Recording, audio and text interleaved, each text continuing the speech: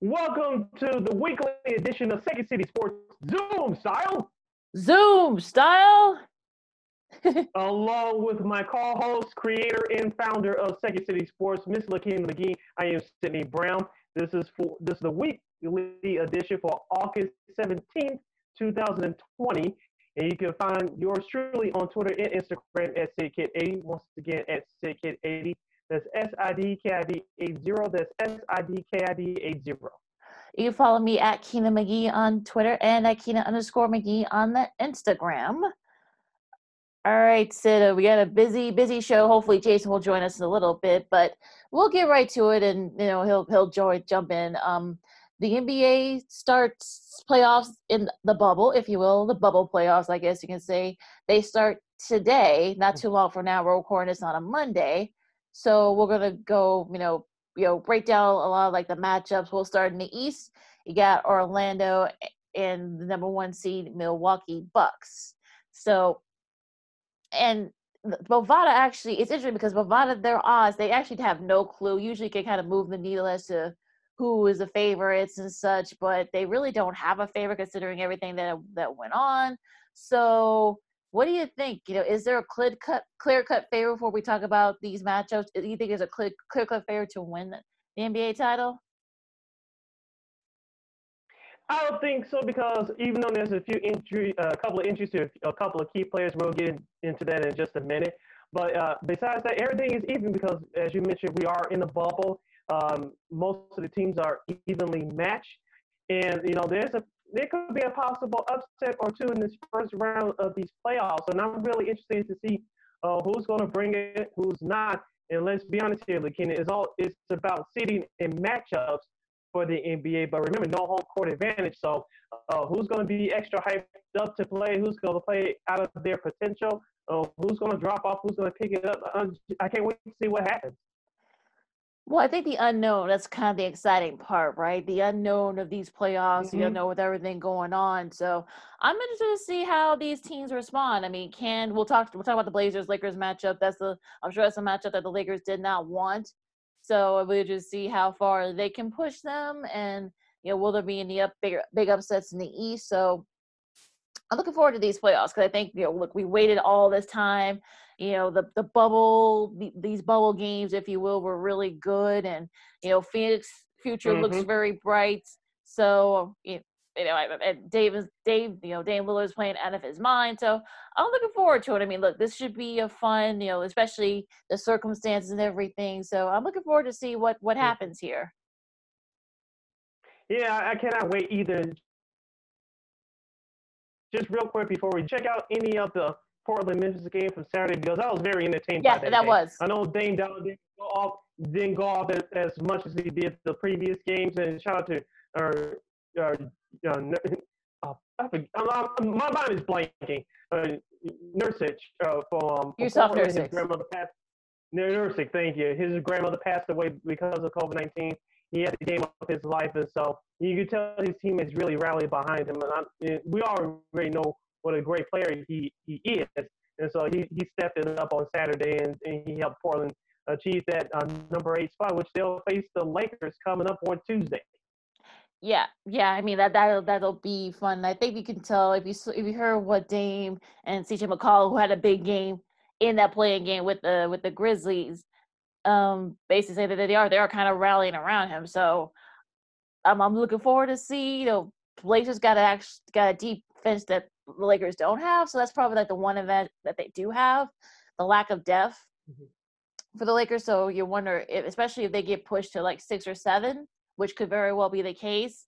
You wonder though, could this maybe they catch them sort of napping and they can pull off the upset. All right. Yeah, I'm waiting for the previous playoffs. Let's go to the Eastern Conference first. All right, let's talk about, then you got the number 1 seed Bucks against the number 8 seed Orlando Magic. Where do you see this matchup?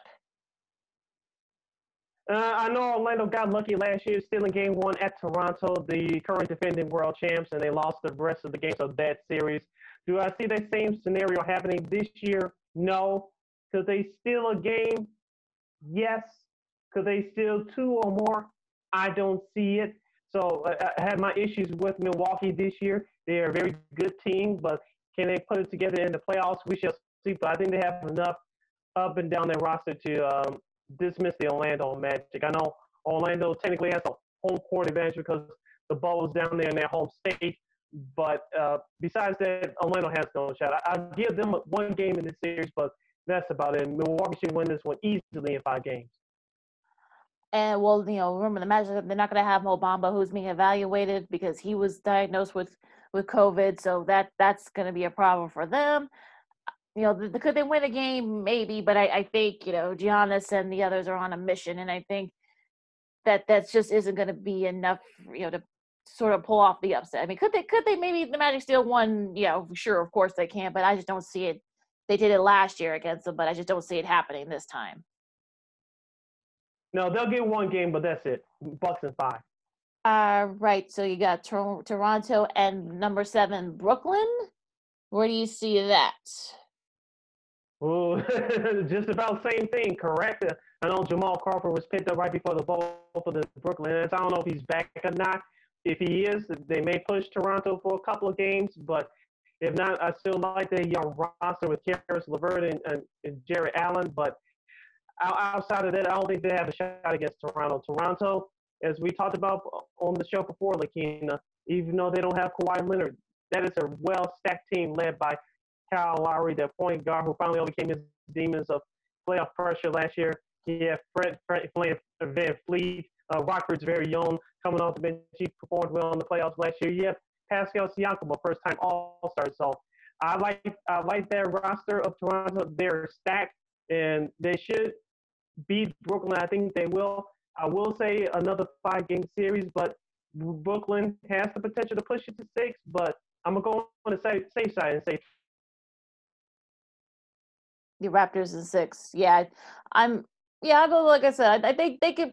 Yeah, I think they could. I was gonna say like maybe Raptors in 5. I've said it before, and I've been saying all these months.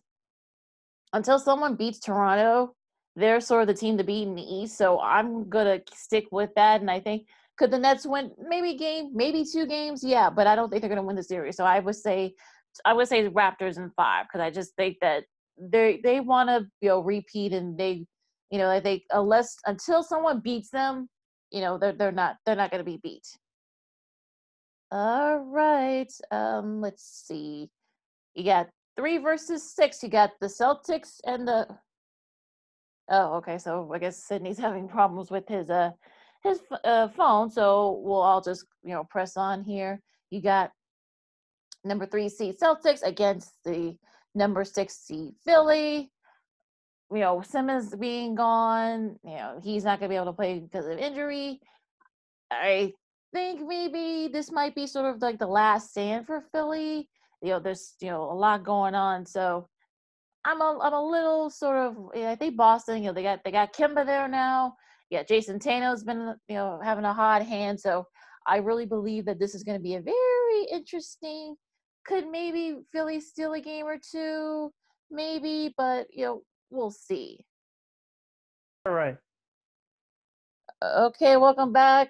We've had some technical difficulties, but Sid's back with us. Hopefully, Jason will be joining us in a little bit. Where were we? Oh, Boston and Philly, the 3-6 matchup in the East for the NBA playoffs. Here on the Second Stage Sports Zoom style. You know what, Sid? I think Boston. If Kemba Walker, Jason Tatum, if they all play well, I think they could. I'm not saying that they could sweep the Sixers, but considering the fact that Simmons is gone with an injury, I just don't see the Sixers making this a series. I just don't see it happening. I'm with you, Lakina, on that. Joel Embiid's dealing with a couple of injuries, issues of his own. So I think Philadelphia can pull one game. But one of the teams I mentioned on this show for the past few months is the Boston Celtics. Kemba Walker, he replaces Kyrie Irving. He's had a great year, an all-star type season. Jason Tatum and Jaylen Brown have both taken their games to the next level. So I think this is the year the Boston can make a move to at least get to the Eastern Conference Finals. Of course, they're led by head coach Brad Stevens. So due to Philadelphia's injuries, Boston should should sweep Philadelphia, but I'll give Philadelphia one game. So I have Boston in 5. All right. And as far as the 4 or 5 matchup, should be a good one here. You got the Pacers and the Heat. Both teams, kind of had their struggles in the, during the bubble, but they kind of, got together. Like this could go 7, I think, Sid. And this could be, you could probably like flip a coin, and you probably would be right on whoever wins this series. I have this series going 6. I have the Miami Heat because they play more of a defensive scheme than the Pacers do. Jimmy Butler is a playoff veteran, as we saw here in Chicago with Derrick Rose, even though they couldn't always get along on and off the court. But that part's another issue. But with that being said, I like their young talent with Bam Adebayo, first-time All-Star this year. You have Kendrick Nunn, Derrick Jones, and so you have some other role players, young role players down there in Miami as well. So, and they play together better than what the Pacers do. I know the Pacers are all offense. I know Malcolm Brogdon, former Milwaukee Buck, he's the new point guard now. I think Victor Oladipo is back. I'm not sure, but I know T.J. Warren has had a career, not just a career year, but he really took advantage of the games down there in the bubble. So the Pacers, I think they can keep up with the Heat scoring runs, but defensively, I like Miami better. So this series should go at least 6 games, and I have Miami in 6. Should be a fun one. I think, like you said, Sid, I think I'll give the slight edge to Miami because of their defense, if nothing else. So I really don't know like which Pacers team we're gonna get. So I know Derrick Jones here had that scary collision, but it was like he might be all set. TJ Warren is sort of one of those players where he's kind of emerged through this bubble. So, but Oladipo's been sort of up and down. So I don't know, but I'm gonna give the Heat the edge. Not for our buddy Elena Teshar, since she's a big Heat fan, but yeah, I just think that their defensive scheme is a lot better than the Pacers. If I had to choose between the two, which defense I trust more, so we'll see.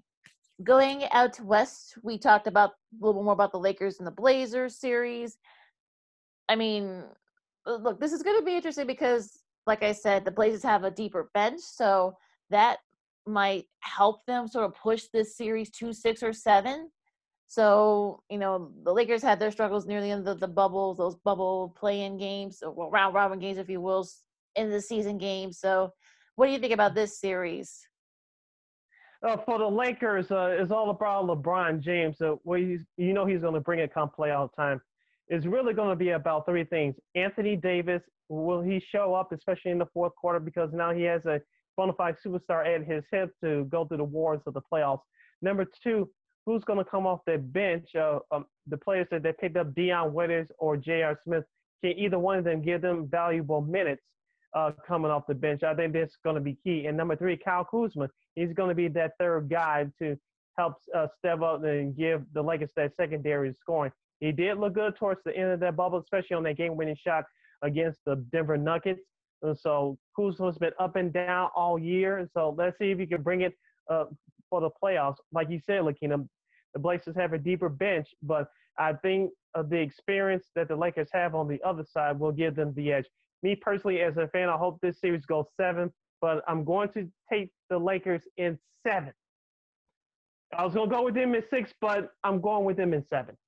And we'll see how much gas that the Blazers have because, LeBron didn't play those last couple. I know AD played in the second to last, but I don't think he played at all in the last game, regular season game that they played. So they might be the fresher team. So we'll see if Dame Lillard still has some energy because he exerted all this energy to these bubble games. I mean, he said, "Look, I don't want to waste my time." So, but then again, he won the MVP for the bubble unanimously. So we'll see what happens there. But I like I said, I'll say the Lakers too because of experience, and like I said, I want to how much gas in the tank that the Blazers still have because that shouldn't be this disputed that these games kind of take a lot out of you. So it'll be interesting to see if Dave still has some energy. We'll see. Should be a fun series. All right, the 2 versus 7 matchup should be another good one. You got the Clippers and the Mavericks. This might be probably another one of those low versus high seeds that could be very entertaining. What do you see this series? if the Mavericks weren't playing the Clippers, I would say they could pull off the upset. And I think Luka Doncic will have at least one game that he goes off and he gives Dallas a big win. But the Clippers overall have a better roster. They have a deeper bench. And so for that reason alone, I'm going with the Clippers. I think Montrezl Harrell is back now. I think he's back now. Lou Williams is back now from his little extracurricular activities away from the floor. We talked about that before. But with that being said, the Clippers just have too much scoring power over Dallas. Luka will have at least one game in this series that he goes off, and the Mavericks will win a big game. But I'm seeing the Clippers are a better team, but I think the series will go surprisingly to 6 games. So I'm picking the Clippers in 6. I mean, Luka. I think Luka. They get like maybe a game or two. Like I said, I think the experience. You got the experience factor in the playoffs. That shouldn't be disputed. So this might be another one of those series where don't be surprised if it goes maybe 5. But then again, don't be surprised if it goes 6. And this could be another one of those series that could be like that as well. Like I said, I have the Clippers in 6 because I think the Dallas is good enough to win maybe 2 games, a game, maybe 2 games. Mm-hmm.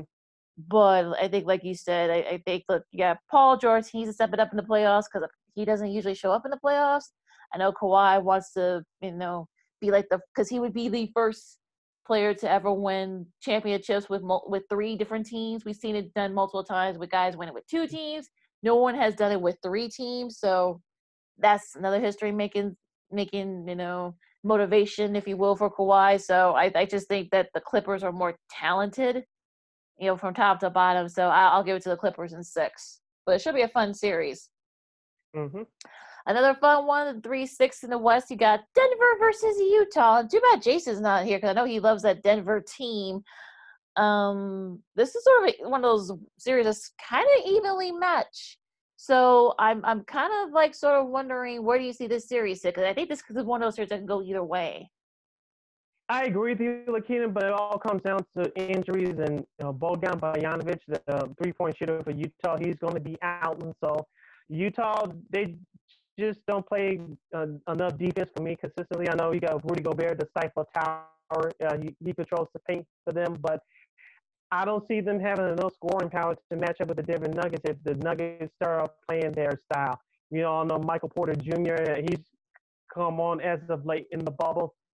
You still have Jamal Murray, even though he struggled during the regular season. You still have Jokic, who looks great, dropping 30-plus pounds since he had COVID. So and plus I have better players like Jerry and Grant and I'm skipping a name or two here and there, but I like Denver's roster overall, and you still have Paul Millsap there. So with that being said, Denver should win this series, and I'm picking them in 6.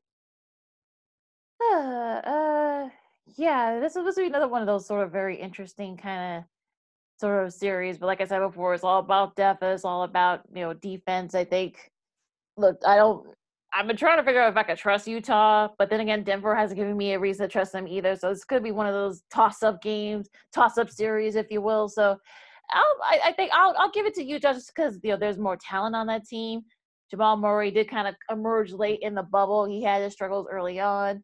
Remember Mike Conley is not with the team right now. He left to be there for the death of birth of his son. My bad. And it's sort of gonna be one of those things where I don't know. I mean, which team do you trust more in these situations? So I'll give it to Utah just because there's more talent there. But I wouldn't be surprised if the Nuggets, beat them.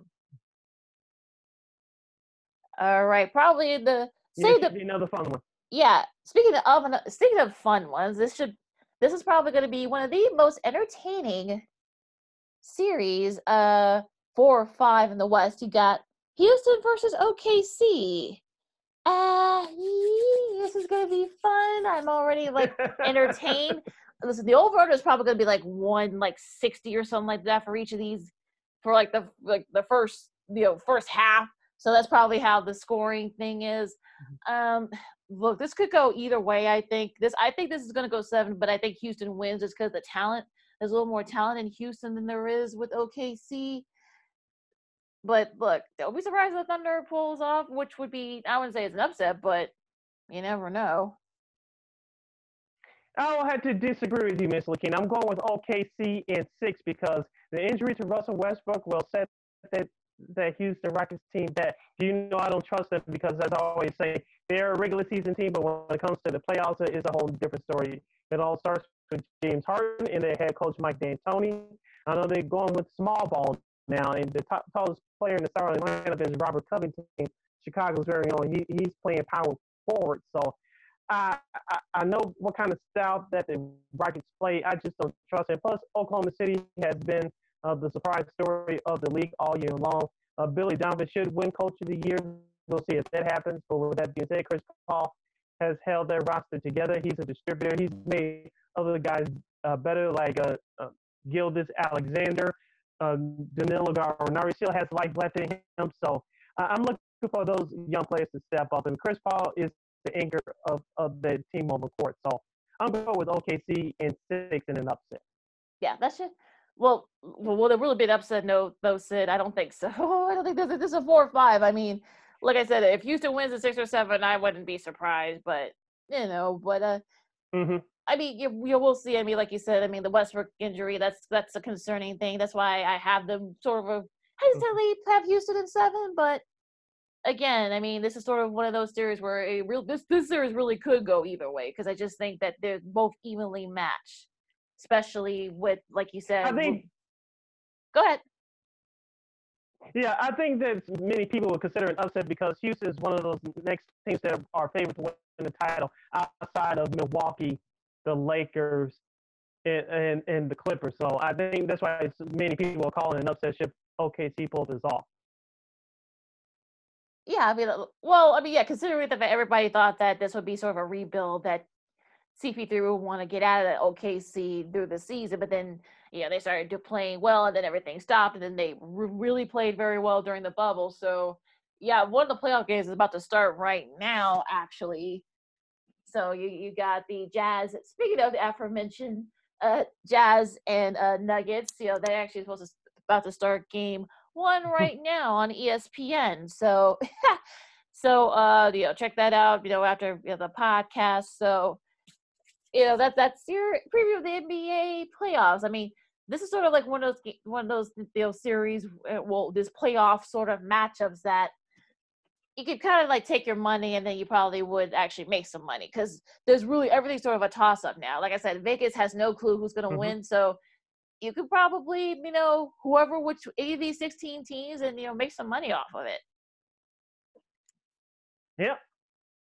All right, so we're gonna take a quick break, and we're gonna talk some baseball. We'll talk about the stuff in college football. Everything's sort of an upheaval now. A lot of people taking sides. Also, the NFL, they're starting their full pad practices, and there have been some very prominent injuries so far. So for Sid, I'm Lakina. This is Second City Sports Zoom style, and we'll see you guys in a little bit.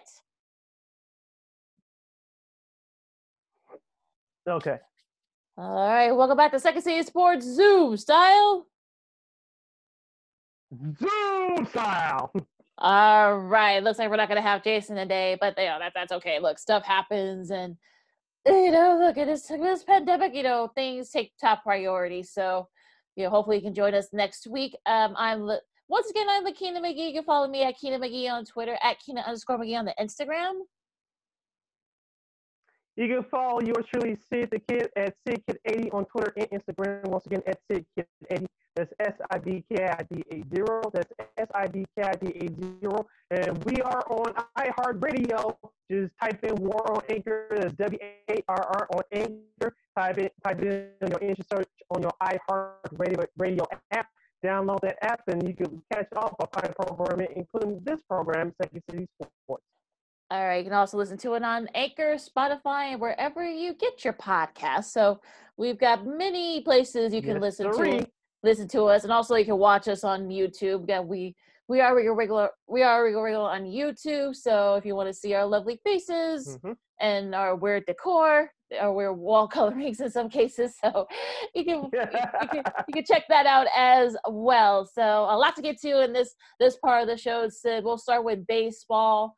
We'll start with your White Sox. I mean, the White Sox were able to kind of keep from getting swept because they didn't look good on Friday. They got swept in the double.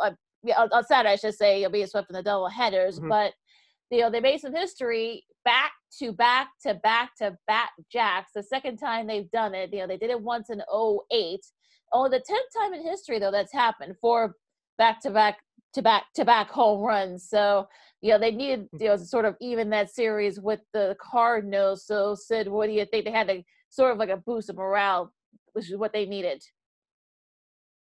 As we said all season long, the Chicago White Sox, their roster is built to put runs on the board offensively, especially by the long ball. They had to win that last game on Sunday against St. Louis because they were on the verge of being swept. They were embarrassed on Saturday, especially in that first game. Lucas Giolito pitched. His problem has been all year. He starts off slow, then he picks it up and he settles down.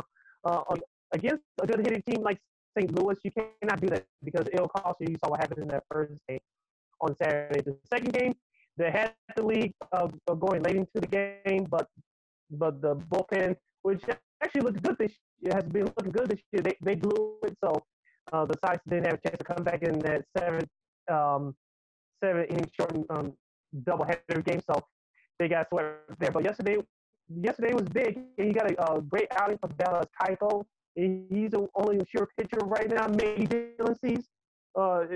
Maybe can't see a victory every time they step out on the mound. So for the White Sox, they just got to be more consistent offensively. I know Tim Anderson is back from injury now, and he's back up leading the top of that lineup.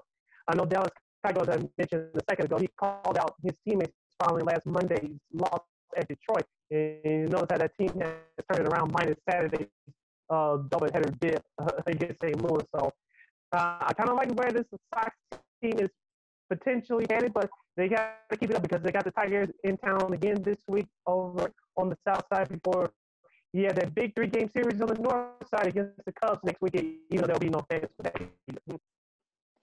Yeah, that was sort of definitely a big win for the White Sox, something that they desperately needed. Eloy still diving into the stands, which I think is probably one of those things where you're glad there's nobody there, but that's something that I think they got to think about long term, getting Eloy out of there, maybe putting him in the DH position, because I don't want him to kind of break his nose or break anything else because he's trying to dive for a baseball. Like I know he'll sacrifice his body, but I think you got to think long term. But we'll see. I mean, like I said, the White Sox needed that win last night, so I think that hopefully that'll help. I mean, they got Detroit, like you said, starting tonight, so we'll see what happens. I mean, this team's capable of being right there, so they're catching Detroit a little bit of a tailspin. They've lost 5 in a row, so we'll see if they can kind of add to Detroit's misery, if you will.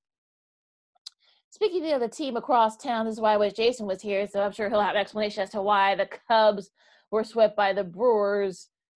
They were struck out, I think, like 38 times in that 3-game series. I mean, Josh Hader was lights out. So, and they were actually close on a couple of those games. What makes it even worse. But listen, they're still 13-6. They're still well ahead in that division. Even in a 60-game season, these are kind of series that's going to happen. I mean, it's happened to the Yankees. It happened with the Dodgers, with the Padres. So I'm not worried. They start, they have that doubleheader against the Cardinals starting at about 4, after 4 today. So we'll see. Cardinals got to go across town. All these games they got to make up. So what do you think about the Cubs, and should Cubs fans be concerned? The Cubs fans should be concerned with their bullpen, but you may have to be concerned about the end of their starting rotation. The last great outing by their starting rotation was Yu Darvish on Thursday night against Milwaukee, so you can see encouraging signs from him. But besides that, let's see if Count Hankins can be consistent. Let's see if John Lester, this is by the time he falls off, but remember, this is a strange year, so with a short schedule, so hopefully he has something left in the tank. But if you're a customer, you still got to be worried about that bullpen. They had a 3-0 lead in Sunday's game against Milwaukee. They blew that. Saturday's game did not look good either. So I'm you shouldn't be jumping off the bridges. Excuse the expression. Should you jump off the bridge? No. Should you be concerned with one eye open? Yes. But I want to see, as you mentioned, Lakina, they have that makeup series against St. Louis. I think it's 5 games in 3 days Yep. with 2 double headers in there. How both teams, but in particular for the Cubs, how are you going to manage that pitching staff? Because as I mentioned, that bullpen does not look good, and if you can't hold down a well-balanced lineup like St. Louis, there's going to be some problems there. And remember, Chad Wood's going to be out for a couple of weeks, so that's going to be a problem. Mm-hmm. So they're going to have to sort of, maneuver some things around, especially with these double headers that got coming up. Mm-hmm.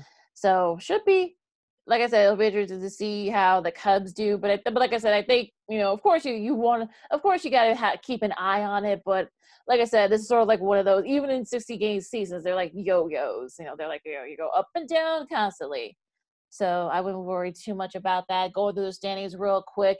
You got the Yankees, AL East, you got the Yankees. They've won 5 in a row. So, and they're without some of their top guns, but guys have stepped up. So what do you think about the Yankees and how they've been able to do it? I mean, they swept Boston. Well, actually, they got a game tonight. They could sweep Boston tonight. So what do you think about the Yankees? They have been on a roll lately. If they play the Boston Red Sox, they'll be undefeated, but that's not possible. So that's not going to happen. But injuries are a big concern for the Yankees right now, as we mentioned on our last podcast. John Carlson, he's out for many games. Hopefully, you can keep Aaron Judge healthy. I think he's out too. So yeah, they still have a good enough lineup to get by against bad teams. But if those 2 guys are missing, especially come playoff time against better teams, there's going to be trouble. I don't know. Garrett Cole's having a great year for his first year with the Yankees, after earning that big contract in the offseason. Their bullpen looks okay, but if you don't have those 2 boxes in the lineup, especially come playoff time soon, you win this AL East, they're going to have problems. Well, yeah, I'm about to say. I mean, luckily they've got their lineup has sort of been picking up the slack for that rotation. So we'll see. I mean, long term, I mean, Stan's going to be out a few more weeks. Judd's going to be out another week, maybe 2. So luckily, like you said, so luckily they're playing the Red Sox, who they've just been terrible. So we'll see what they do there. I mean, like I said, I mean, if you're a Yankee fan, you're probably like, let's just get to the playoffs and we'll see, worry about what happens from there. Tampa's still within distance. Baltimore's actually been really good lately. Again, go figure, but I don't know if they might be able to kind of, get back to, they might fall back to, although Toronto's having some injury issues too. So, I said that they could probably contend for the playoffs. That's not looking good for me right now. But yeah, so we'll see what they do there. The Twins, Twins have been up and down. So is Cleveland. But we'll see. Sox are right there. But Detroit's right behind them. So we'll see what they do. Remember, Sox and Tigers, they played tonight. The West, Oakland. Once again, they've won 4 in a row. They've now are top of the AL West. Yeah, they swept Houston last weekend, so they're taking control of that division right now. Will it be that way at the end of the season? It may be, but right now I'm not counting the Astros out. The Astros really need to get it going. Of course, they played Seattle over the weekend and took care of business there. So I'm not declaring Oakland the winner of that division yet, but if Houston does to get it together soon, it will be over for Houston. So, but I'm not counting Houston now. I think it's a 2-team race in that division. Seattle's back. Texas is going back to the old losing ways. So it's going to be between Oakland and Houston. But Houston has to turn it around very quickly here. Yeah, I agree. So we'll see. I think Houston will get back into it. I feel the same way about Atlanta. Atlanta's been having issues. They've won a couple in a row. I know Miami's at the top right now, but they haven't played a lot of games. They got a lot of games to make up too, like the Cardinals. So you got to think that that'll catch up to them sooner or later. The fact they have to make up all these games, so you got to think they'll fall back to earth. Philly is sort of in the same situation, but they're hanging in there too. They've won 3 in a row, so we'll see what they do there. The Nationals, the defending champs, have been struggling. So where do you see the NL East, I should say? I think that's still a division for the Atlanta Braves to lose. The matchup terrible. Jonas Cespedes, he's a free agent. He decided to opt out. They weren't doing that great with him in their lineup anyway after the first week of the season. So he's said goodbye to him. Their pitch has been terrible. Philadelphia, I know they're mediocre under first-year manager Joe Girardi, but I don't really see them catching fire. Like you said, the Marlins have been on fire ever since their break from the quarantine from catching COVID outbreak there. But like you said, they have a lot of games to make up, and that's going to be the key right there. I just don't trust them either. So it's still Atlanta's division to lose. Yeah, I agree. I think Atlanta, once they get it together, I think Atlanta will be right there for the taking the NL East.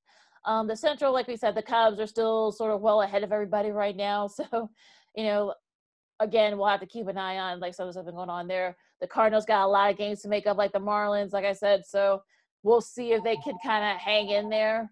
But you wonder, having to play all these games consecutively, all these double headers, you got to think, will that catch up to a team? We'll find out. In the West, the Dodgers said, "Oh no, you guys are not counting us out yet." They've won 5 in a row. So, and then the Rockies have been a bit of some struggles too. So, what do you think about the NL West? I want to ask you about a couple of key players in that division, and I had this question wrapping around my brain all weekend.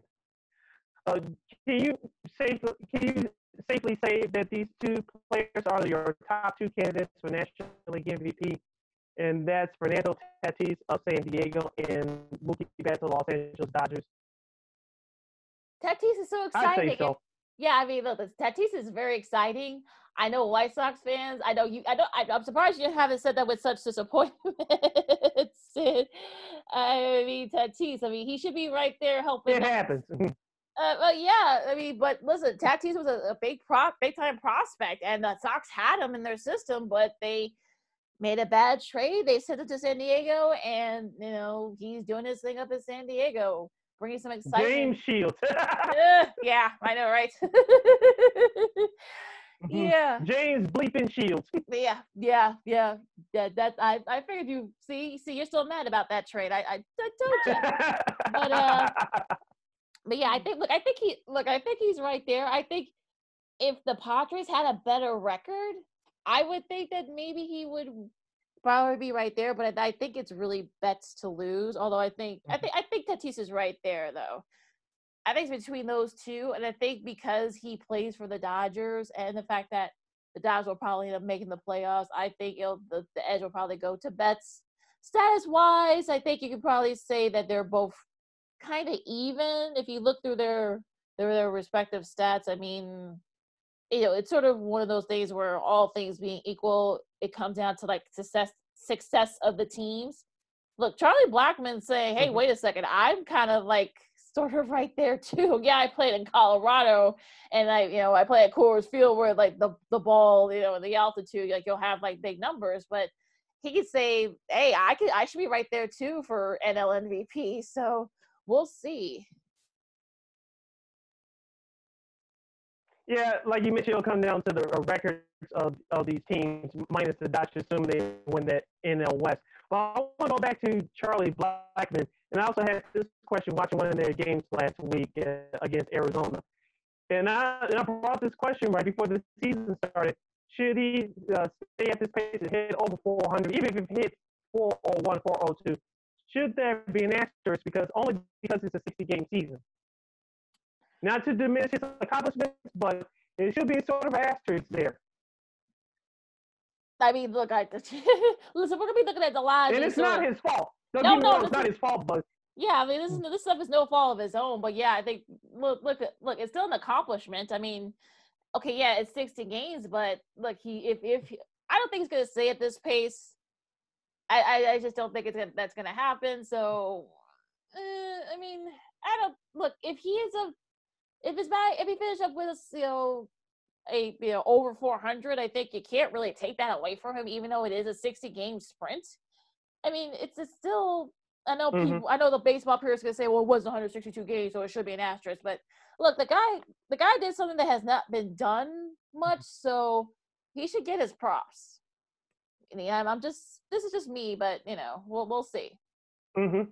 We'll see. But I mean, like I said, it's going to be very interesting to see how all this plays out in the West, because I think after the Dodgers, I think there's still going to be that sort of that fight for that wild card spot. So, if Colorado can hang in there, I mean, Arizona may have something to say. They've won 4 in a row. The Padres, we'll see where they are. They've been kind of up and down too. So I think that after the Dodgers, I think that West sort of like is going to be a free for all for those last couple of spots in the playoffs. Mm-hmm. All right, so you want to go to the gridiron, or you know what? Let's go. Let's do that hockey first. Yes, let's do that hockey. Not in the radio studio, but we gotta do the best we can. Yeah. Well, we'll do our animated. Hawks get a big win last night to extend the series. Crawford, stand on his head last night, sort of, keeping the Hawks, although some would say slim chances of breaking through and against the Vegas Golden Knights. So they looked really impressive. Like I said, Crawford is sort of like, we had Pat Boyle on a couple of days ago, and I think he's showing you, Crawford to me is showing you why he's probably one of the most underappreciated guys in the league. 48 save. I think that's only like the second time in playoff history that a Hawks goalie has had that many saves in a playoff game. So do you think this will give the Hawks a chance to sort of, extend the series even further? I think it does, because it shows that Corey Crawford, like you said, he's done it before. That's why he has 2 Stanley Cups on his resume. He's done it before. He did it in Game 4 to keep the Hawks in it. What I was most impressed with their victory last night was the team defense is the best effort that they've given from start to finish all season long. He has the defensemen, your forwards, and this is what playoff hockey is all about. Make sure you block shots, clearing the puck, and make sure you're getting winning battles along the board. Those Hawks defenders and the forwards were doing that last night. And you'll notice that not many second chance shots were given up by Crawford. So shout out to the Blue Liners and the other players that were playing in front of him, because you can tell Crawford was ready to go. It was a back-to-back situation. He was more ready to go. Now, Game 3 on Saturday, the Hawks should have won it, to be honest with you, if it wasn't for that turnover, which led to the first goal by William Carson of the Vegas Golden Knights. If it wasn't the case, we would probably still be playing Game 3 right now, and the Hawks probably would have won that one. So if you want to be real about it, this series should be tied 2-2 instead of 3-1 Vegas. Yeah. But with that being said, the Hawks can hopefully they can build off this momentum and take it into Game 5, because let's be honest here, the pressure is on Vegas to still get one game. The Hawks, they're off the hook for now, but they still got to go win another one to keep their season alive. Well, absolutely, and I think the power play, killing the penalty kills, that was sort of the thing that that helped them last night too. So give some props to those guys, and the penalty kill, that should be, that they should be commended for that.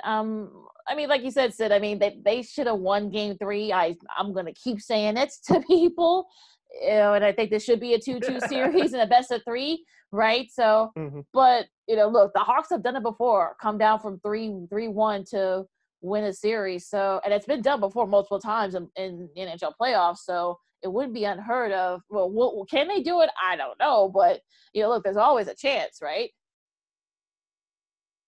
Yeah, there's always a chance. It's really going to be tough, because you have to have every bounce go your way, and you have to have all the players playing outside of their talent ability. So, and with hockey is almost like baseball. Excuse me. You got to have some luck go your way as well. And for the Hawks, until last night in Game 4, they drew iron like 10 or 11 times.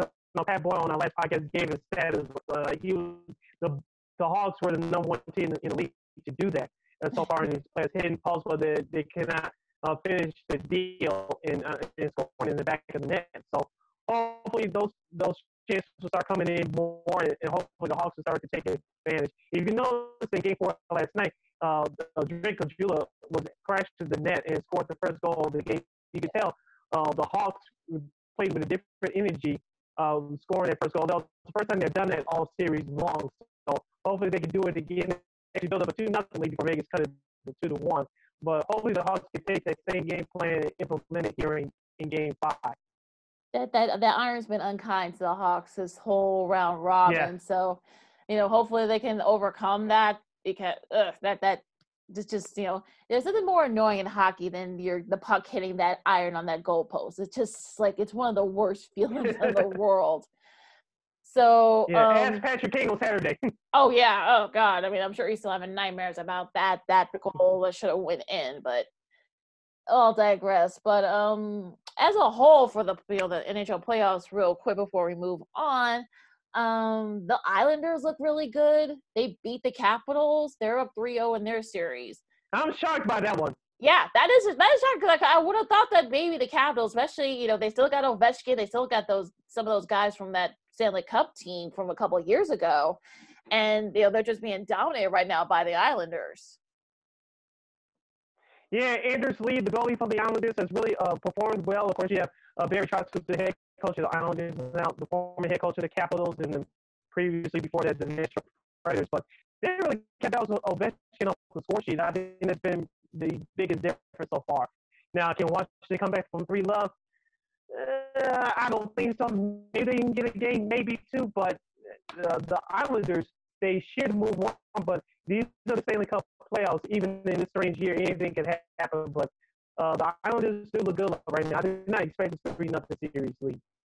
I don't think anybody did. If you ask, hockey experts, they probably would not have thought that this series would be one game away from the Capitals being eliminated. It's just insane.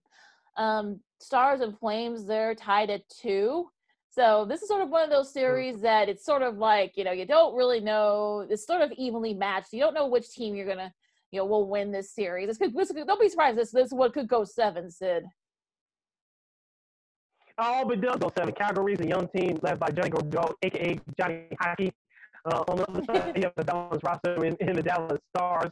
So it's been an offensive series so far. Who can come up big with the big stops the most in terms of goalies? So I'm picking Dallas to win because they have the better roster. But like you said, don't be surprised if it goes 6 or 7. Well, it won't go 6 games, but don't be surprised if it goes 7. Right. Yeah, I think it like I said, this could be very interesting. Montreal and Philly. I mean, look, I told you about this series, Sid. It's sort of weird that Philly would lose like 6-1 or something like that in game 2, but yet they end up winning yesterday 1-0. So again, this is how strange this series is. So, what do you think about the Flyers and Canadiens? I hope that the Flyers can win the series because they have a more offensive talented roster than Montreal does. But Montreal is physical; they can come at you defensively. So I think the Flyers will have enough to hang on in this series. But this series could go 7 as well. So, but I'm thinking that Philly will have enough to pull it out. That was a great goalie win last night. Yeah, that was he was standing on his head too, the goalie for the Flames. St. Louis cuts into that lead against the Canucks. What do you see about that series? Vancouver's up 2-1. The mistake of a young team coming back to find in the you-know-what. I was watching the end of that game last night.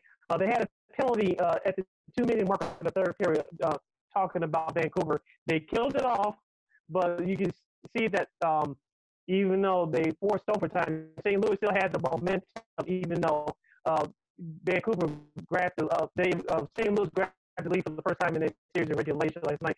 Vancouver came back, but you can tell going to the late stages of the game, St. Louis had the momentum. They carried it into overtime despite missing on their power play toward the end of regulation. They carried the momentum into overtime. And let's see if they can carry it into Game 4. Don't be surprised if this series is tied 2-2. I did pick Vancouver to win the upset, but St. Louis is not out of it just yet. They missed a few key players last night. Yeah, they did. So I think I wouldn't, like you said, I wouldn't count St. Louis out because, look, they're a scrappy team. So I think they can definitely be sort of right there, kind of like to push Vancouver. Like you said, Vancouver is still a very young team. So we'll see what they do there. Tampa Bay, Columbus. Tampa's up 2-1. This has been an exciting series. So where do you see this one, Sid? Tampa Bay trying to redeem themselves after being swept by Columbus in last year's playoffs. So, like you Yeah. mentioned, they're up to one. Let's see who the real superstars are for the Tampa Bay Lightning. Steven Stamkos, you still have Tyler Johnson down there. Um, you still have other prolific scorers as well. Third defenseman Victor Hedman. If you recognize some of those names, some of those names played against the Hawks in the Stanley Cup Final 5 years ago. But even though they're a little bit older, they still have a deeper team. Columbus has always been built from the goalie on up. They don't have a lot of firepower, and Tampa should win the series comfortably. But St. Louis, not St. Louis, but Columbus has always had strong defensive team that gets teams in trouble. So I wouldn't be surprised if they go 6. Tampa should be able to win it in 5, but I won't be surprised if it goes to at least 6 games. Tampa should win this series, though. I think they're the much better team, and like you said, they're Mm-hmm. trying to redeem themselves from being swept last year. So I know they were embarrassed by that. So we'll see what they do there. Mm-hmm. Colorado and Arizona. This is sort of another one of those series where you kind of, yeah, right. I know exactly. So where do you see this? Because it's been a very interesting series, I'll say.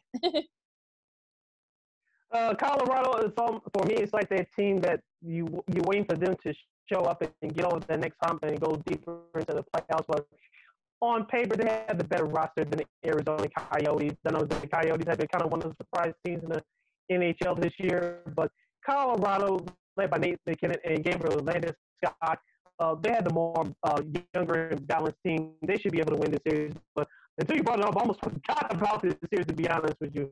Just check Right. it in here and there. It's like, Right, I know, right? I mean, yeah, it's a sort of strange how all that works. You know, they yeah. Yeah, so I mean, like I said, I mean, Colorado's a better team, like you said, Sid. So I'm hoping that they can pull it off, but you never know. I mean, like I said, Arizona's sort of another one of those young teams that could be very scrappy too. So we'll see what they do. Last but not least, Boston and Carolina. What do you think about that series? Tuukka Rask opting out to go home because of family issues. So Yaroslav Halak, who had his own personal achievements in the playoffs a decade ago with the Montreal Canadiens. I know he's bounced around the league the last few years before settling with Boston, but Boston has enough talent to defeat Carolina. I know Carolina lost to them in 5, as we mentioned before, in last year's second round of the playoffs. So I expect Boston to take care of business here. But Boston may have some trouble going down the road, and they will feel the loss of Tuukka Rask. Yeah, like you said, I think right now they won't feel it because I think they're a much better team, so they should be able to beat Carolina. But like you said, if they have to play Tampa in the next round, if they have to play Philly or Montreal in the next round, I mean, I don't know how. I think they're reseeding it, so I don't know how they're setting this up. But yeah, they're reseeding it. Yep. Yeah, so whoever they end up playing in the next round, whoever it is, I think that's gonna be telling, because I think that Ross, I mean that took Ross when that story came out early Saturday morning. It was sort of like, okay, and then you find out, and then you find out that it was family issues. I'm like, oh, okay, oh boy. So yeah, that's gonna be interesting to see if the Bruins do feel his his loss, because I think he brings so much. He brings leadership, he brings scoring and tenacity, and not having him there, I think, especially later on in the playoffs, that's going to be big. So we'll see what they do. All right. So I think we got all of them. Yeah, I think we got all of them. All of them. So look, I mean, we haven't seen any big upsets so far, but we'll see. I mean, like you said, look, it's playoff hockey. There's something like it. So it should be a lot of fun these next couple of days. So we'll see. Yeah. We'll see where everything is. If the Hawks can kind of extend the series even more, and we'll see what the other series are, when we reconvene on Friday. Yep. All right. So, Sid, things are sort of starting to kind of normal out a little bit in the gridiron, the program. Well, we'll say the college stuff for last, but full pads for all these teams. I mean, our buddy Mark Grody, of course, 6-7 The Score does sideline reporting. I see Jeff Dickerson and all the work he does with the Bears over at ESPN Chicago. Dion Miller, also another one of our good friends, Caitlin Sharkey. She finally gets to be able to meet some of her, her fellow you reporters, bears are in full pads, everybody's in full pads. What do you expect? Because we're seeing some of the clips, some of the pictures and stuff like that. Just seeing that, I think, makes me feel good that football is on its way back, hopefully. Yeah, like we said before, since there's no preseason games this year, how will the players adapt to this quote-unquote new normal for this year? Because everybody has to practice social distancing except for when they're on the field. Um, how will these teams operate both on and off the field? Who's going to be responsible? So I'm interested to see how long and how much time these players are adapt to these new protocols. And I wanted to ask you real quickly, Ken. I forgot to send you a reminder off there. Did you get a chance to catch the first episode of HBO's Hard Knocks?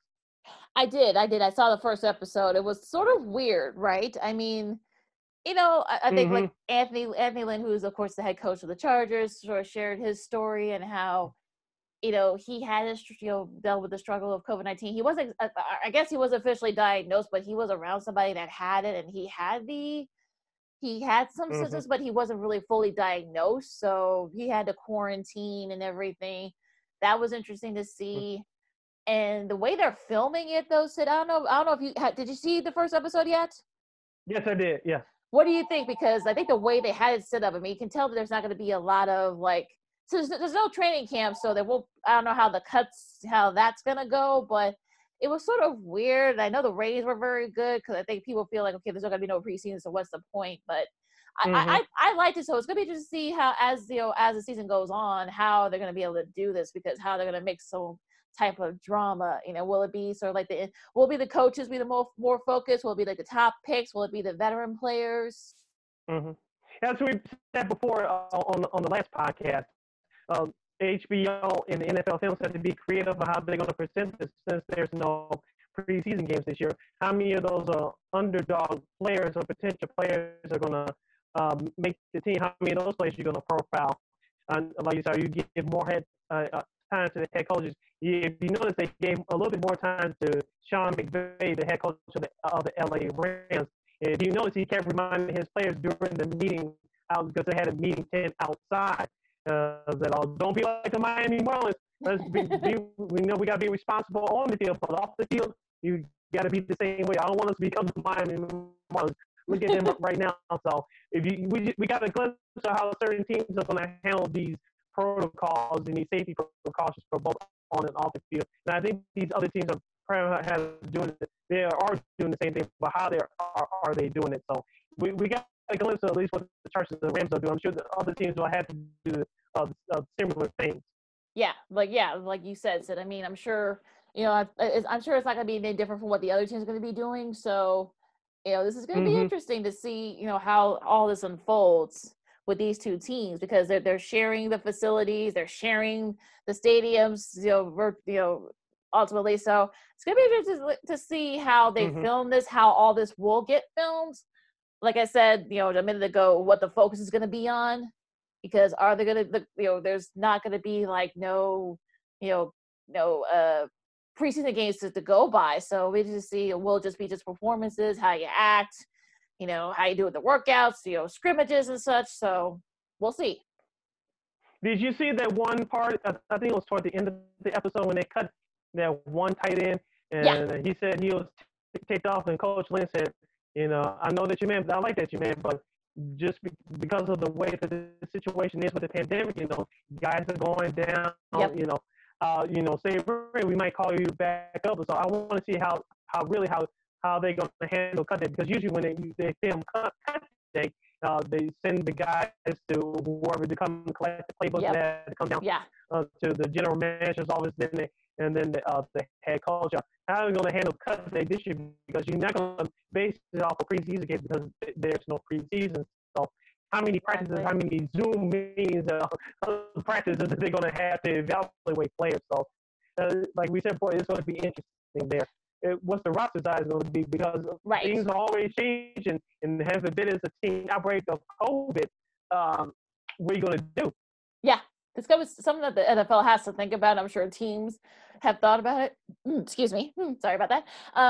like I said, I mean, it's something teams are going to have to think about. I'm sure the NFL's thinking about it. We've been saying, for months since we started doing this Zoom style type show that you are going to have to maybe perhaps extend the roster. So just in case there is an outbreak, you've got guys there to kind of, pick up the slack. So look, we've already seen some guys go down, Trey Waynes with the Bengals. He tore his pec. He's out for the year. This is a tough one. Gerald McCoy just signed with the Cowboys. Left the Bucks. Just when Tom Brady, right before Tom Brady gets there, he tore some ligaments in his leg. He's going to be out. Jalen Hurd, he's going to go to MRI, but they're saying that he might have torn his ACL. The wide receiver for the 49ers. So you've got guys going down already, and this stuff's not even COVID related. So, Yeah. this is sort of like one of those days where you may have to expand the rosters. Also, too, as I think I said it once or twice before on this program, I'll say it again. Since there's no preseason games this year, watch out for the amount of injuries during the month of September and early October because the preseason was canceled. There's going to be a lot of pulled hamstrings and ankle injuries. Heaven forbid, I do mean heaven forbid, torn ACLs, as you reported, a couple of players have suffered it already, and there has been no contact. Most of the teams have started contact, in practice today. So yep, we already know that head coaches like Sean Payton of the Saints and Bill Belichick of the Patriots, they treat September like the preseason. Looks like all the coaches will have to treat the beginning of the season, assuming it starts sometime, which I think it will.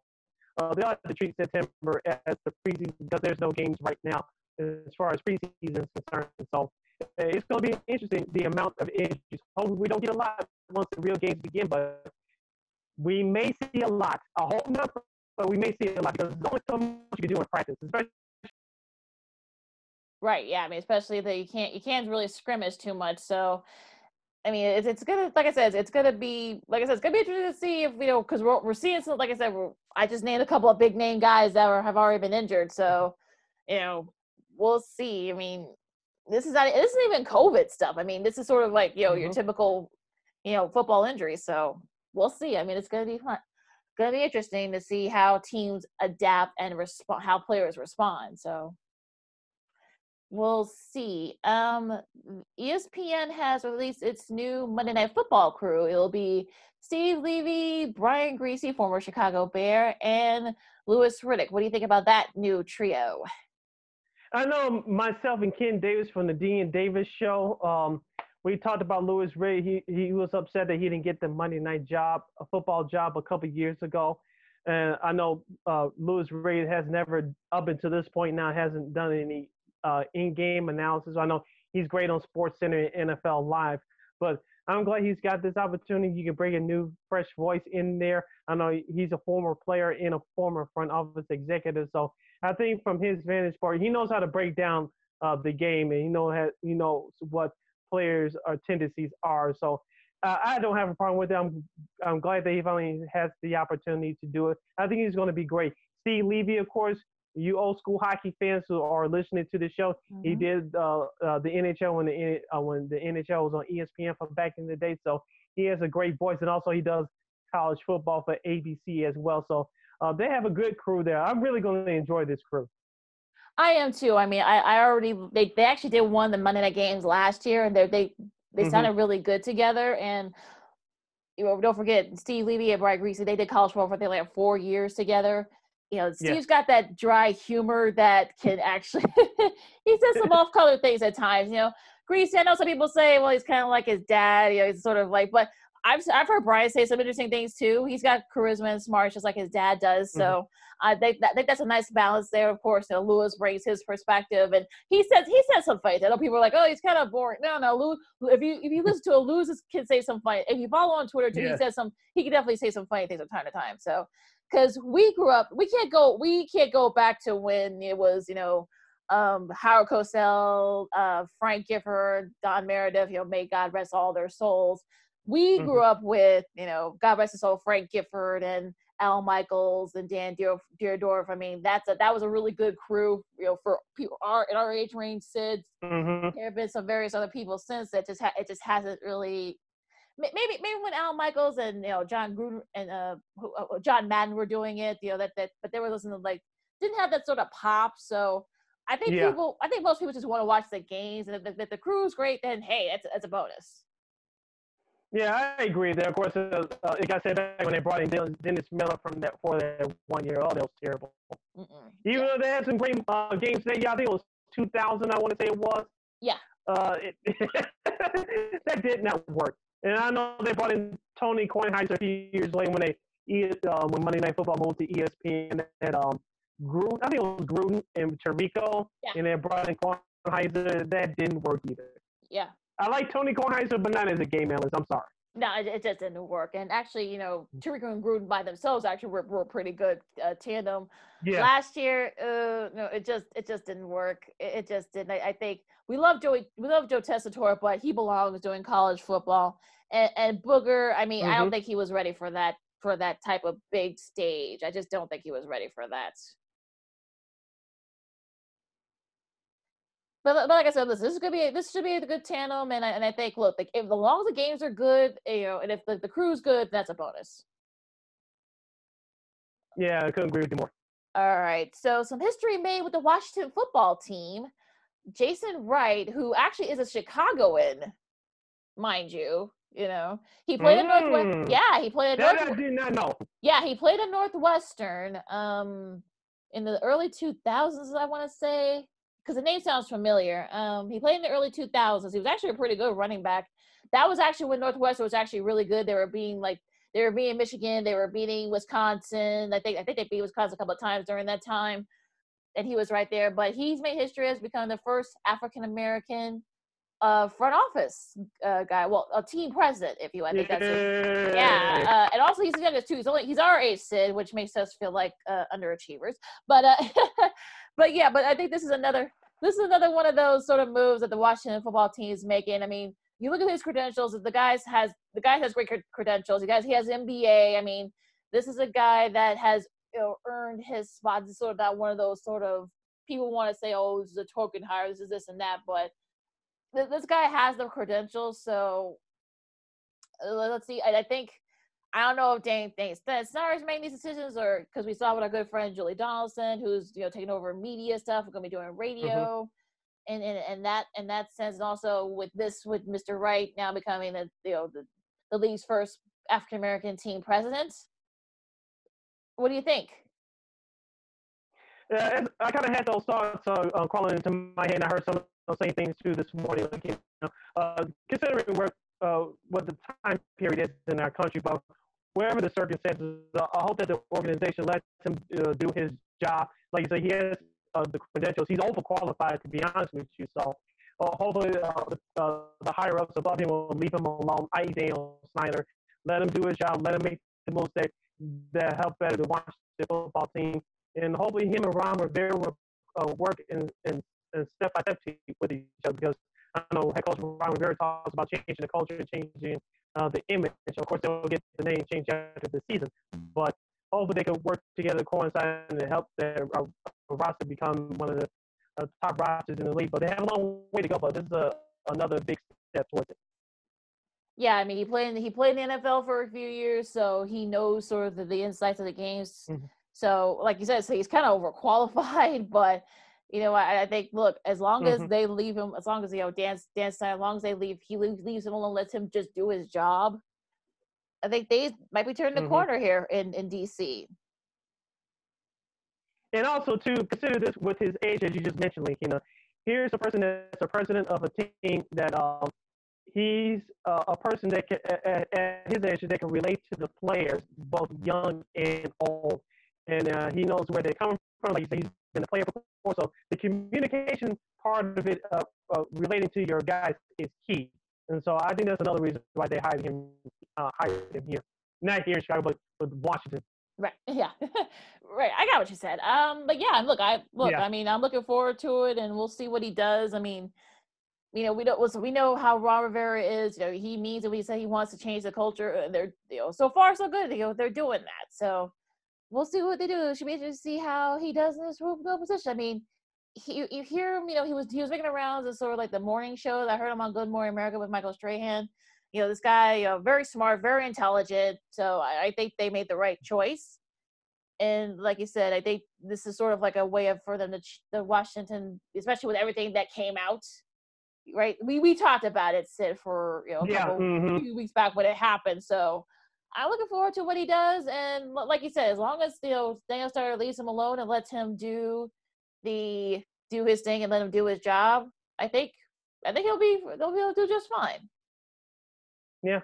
All right, Sid. So let we save I don't want to say the best for last, but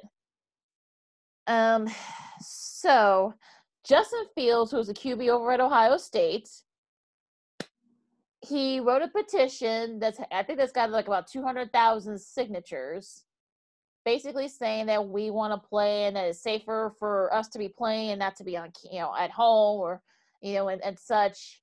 Yeah. I mean, I heard him too. I mean, I kind of like sort of said to myself, okay, this guy could probably be run for office or be a TV guy years from now. Look, because I remember hearing him when he was a senior in high school. He was a big time recruit. I heard him say, well, this guy's will probably be like a top analyst once it's all said and done. He's just that smart and very eloquent speech. But I understand where he's coming from, but when you have Brian Hanlon, who is the top medical expert for the NCAA, saying, look, the way things are set up, the way things are right now, we can't bring sports back. And you hear like all other experts saying the same thing. I don't know what medical experts at the SEC and the Big 12, what they're talking about, but and ACC too. But you see all these schools, they're saying that, oh, we're going to press on. I'm like, okay. I mean, look at what happened over at Oklahoma. They had like 8 or 9 guys that tested positive for COVID. Yeah. Mm-hmm. And even outside of the athlete's perspective, Oklahoma State, there was a sorority house over at one of the sorority houses, like 20 some of their sorority sisters got COVID. So that whole place is being quarantined. So, and now the parents of some of these Big Ten teams, schools are sort of like, we're writing letters saying that, look, we want our guys to play, the risk, blah, blah, blah. I mean, it's sort of disingenuous to compare a life-threatening disease that we're still learning about to a concussion or tearing your ACL or tearing, your Achilles. I've talked enough, Sid. What do you think? Because I'm not going to get very, very angry and I'm going to go crazy. I don't want to, impede on your time. I'll just say this. There's no comparison when you compare COVID-19 to football injuries. There is no comparison.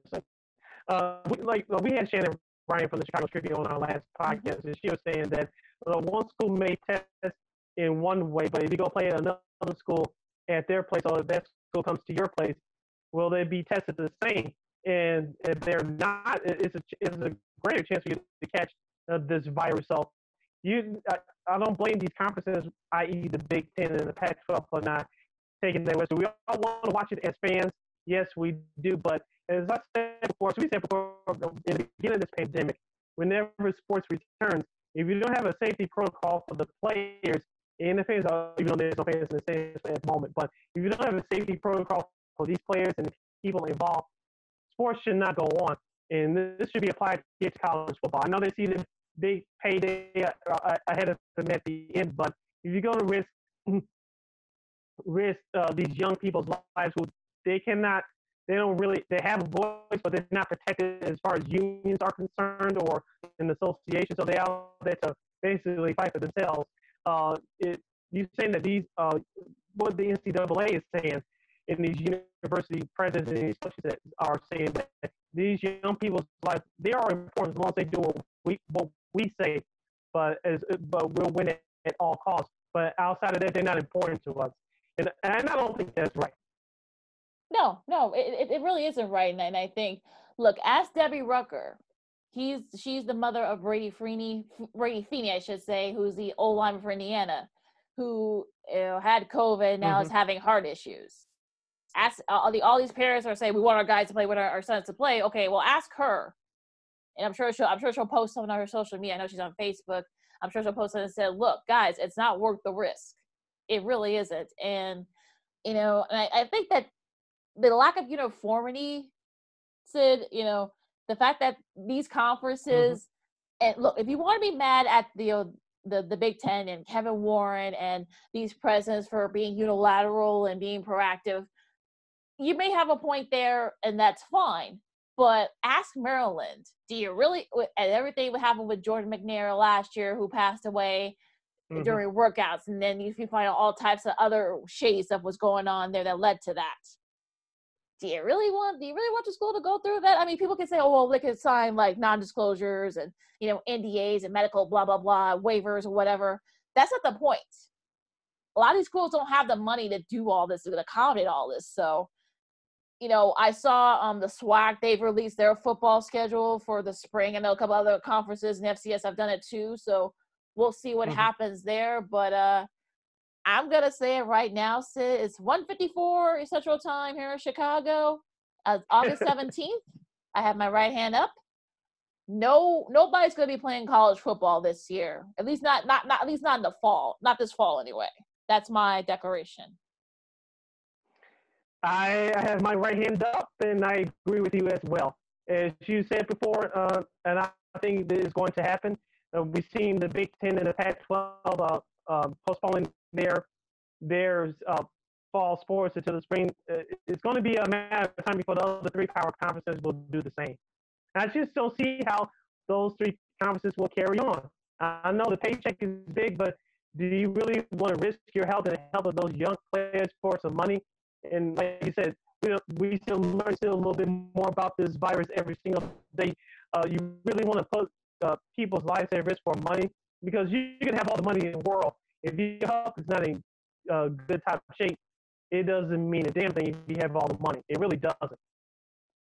I mean, if God forbid someone dies, leave the football aspect out of it, but what if like a soccer player or a women's volleyball player, what if somebody there dies and your school is being held liable? You're basically screwed because you're trying to over here. I mean, but the last thing they want is, they don't want to make any money. I mean, okay, let's not be disingenuous here, kids. They want to make money, but it's just that it just isn't feasible. Yeah, especially with certain schools cutting out certain programs from their campuses and universities. They're not going to have the money to pay these athletes, heaven forbid something happens to one of the other players if they happen to catch this virus. So schools got to be careful here, because they're already at a financial strait there because of not having a college football season, not having fall sports going on right now. So money is tight at these universities already. So like you said, if having been something serious could happen to these participants catching COVID-19, it's going to be on them. Like the lawsuits will be up to wazoo, and it's going to be a stain on those universities forever. Yeah, so like you said, I know the SEC, they're having this big, schedule release tonight on the SEC network. Yeah, you won't be playing this fall, folks. I'm sorry. I know SEC, they live and breathe football, and but I'm serious. I mean, I know that some of these restaurants and these other places, they depend on that money for the fall, but it's just not. It just isn't feasible, especially when you only have like 3 conferences. I know the other conferences are saying that, look, we're gonna go ahead, but I just don't see it happening at this point. I just don't. And then somebody needs to kind of like jump in and say, okay, you know what? No, we're not gonna do this. We don't want the liability. Yeah, and that's smart for these schools to do, because, like we mentioned before on previous podcasts, the amount of money that it takes to test these players, the cost for these tests, how many times are you going to test these players? Are you going to test them every other day, daily, twice a week, 3 times a week? Now, not all schools only even playing fair, as we all know. Right. So, yeah, like I said, I mean, I give it maybe another week or two before there may be some people may intervene here. And look, I commend Justin Fields and Trevor Lawrence and some of these, Spencer Rattner, who was supposed to be the heir apparent over at Oklahoma for Jalen Hurts. But I'm look, we love college football as much as everybody does, but this season, especially in the fall, it's just not realistic. I'm sorry. And I know, we want to play, but it just isn't feasible. I'm sorry. All right, you got anything else on your mind, Sid? You got anything else on your mind? Just wrapping them real quick. I'm looking forward to the NBA playoffs, which is kicking off right now. Can the Hawks stay alive in Game 5 of the Stanley Cup playoffs? Baseball-wise, how will the Cubs do in this 5-game series against the Cardinals? And even though the Cardinals, I think a few of those games will be the home team in that series. And the White Sox can build off of Sunday's win against St. Louis. They need to take at least 2 out of, I think it's a 3-game series against the Tigers this week. Yeah. I think it's a 3 or 4-game series. Yeah, it's 3. Well, they need to win that series against the Tigers before the big showdown next weekend against the Cubs. Oh yeah, there won't be. Well, yeah, but there won't be any fans there, so I think that's probably a good thing. But yeah, looking forward to that. I mean, Denver is up on Utah right now. Got the game going on right now on ESPN. They're in the third. They just about to start the third quarter. So game 1 there. So good ones tonight. You got the Nets and the Raptors, the Sixers and Boston, also Dallas and the Clippers. Those should all be some good ones. ESPN got a quadruple header today and tonight. I'm looking forward to see if the Cubs can get back on track. We'll see if the White Sox can kind of stay on track. And also the playoffs. We'll see if the Hawks can extend the series again. We'll see how some of these other teams, these other games and all these series, who can pull off the upset, if there are going to be any big upsets, how they're going to reseed these. Yeah, so I'm looking forward to that. I'll leave you guys. All college football fans. I'll leave you guys with this. Kay Vincent Jr., who's one of the top corners, people are saying that he could be a top, first-round pick next year. He's opting out. He plays at LSU, so, all these people all you guys in the South saying, we want to play. Here's one of your top players from the defending champions saying, nope, I'm good. I want to prep for the draft. So there might be more. We'll never know. We'll see. Yep. All right, you follow me at Keena McGee on Twitter, at Keena_McGee on the Instagram. You can follow yours truly, SidKid80 on Twitter and Instagram at SidKid80. Once again, at SidKid80. That's SIDKID80. That's SIDKID80. You can read all my articles at weareregalradio.com. That's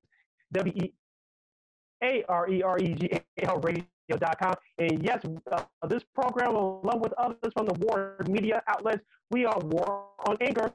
Download the iHeartRadio app. Just type in War on Anchor in the search engine box.